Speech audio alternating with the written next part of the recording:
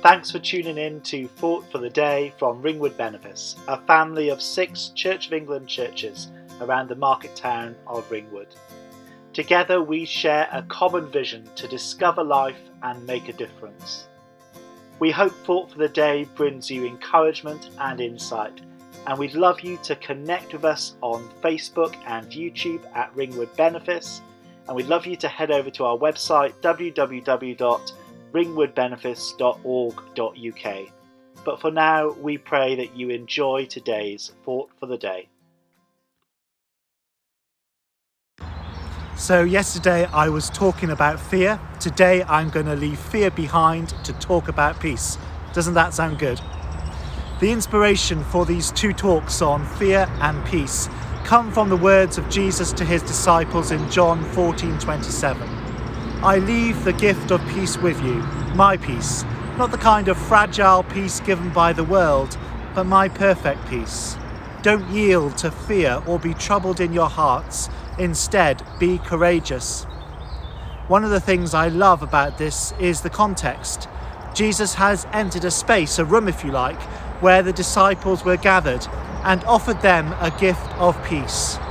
Wouldn't it be wonderful if the postman or DPD driver knocked the door and handed over the gift of peace? The reason I wanted as a Christian to talk about peace this morning is that without God, it's very difficult to find lasting peace. Now you might say, well, you would say that, but think about the nature of our lives and our society, especially right now. They're full of constant change, uncertainty and anxiety. Whatever our response to these factors are, and we know that some will thrive in these circumstances and others will struggle, the frenetic pace of life and constant shifting sands make it difficult to experience lasting peace, whatever the circumstances. There may be pockets or moments of peacefulness, but if you're like me, these are likely to be interrupted by a 4-year-old or a 19-month-old bursting through the door. So I want to give you some points this morning about God's peace and why it endures amidst all the turbulence of the world and our lives. Firstly, God offers peace as a gift to be received. God doesn't force his love on us, and it's love, as we said yesterday, that diminishes fear. Instead, he invites us to abide, to enter into God's love. Check out John 15 verse 9.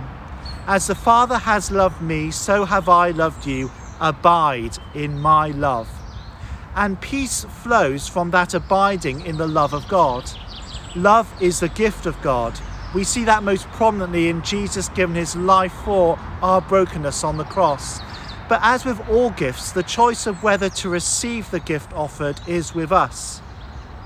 Secondly, we can rob ourselves of the peace God has already given to us.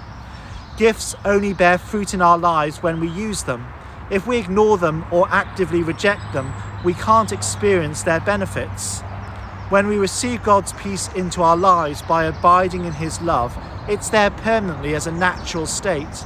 The reason we don't always experience that peace is that we focus on fear and anxiety rather than the love of God from which peace flows.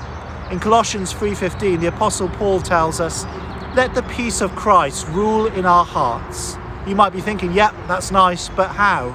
Well, let's go back to Paul in Philippians 4:6-7. Don't be pulled in different directions or worried about a thing. Be saturated in prayer throughout each day, offering your faith-filled requests before God with overflowing gratitude. Tell him every detail of your life. Then God's wonderful peace that transcends human understanding will make the answers known to you through Jesus Christ. Don't be robbed of your peace today. Thirdly, God's peace is to be shared. If, like me, you're an Anglican Christian, you'll know that part of the communion service is where we offer each other a sign of God's peace. Peace is meant to be shared. The gifts of God are freely offered to all. I love this quote from Henri Nouwen.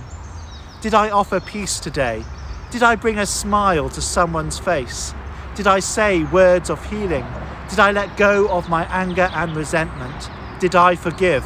Did I love? These are the real questions. I must trust that the little bit of love that I sow now will bear many fruits here in this world and in a life to come. So having experienced God's peace, share it.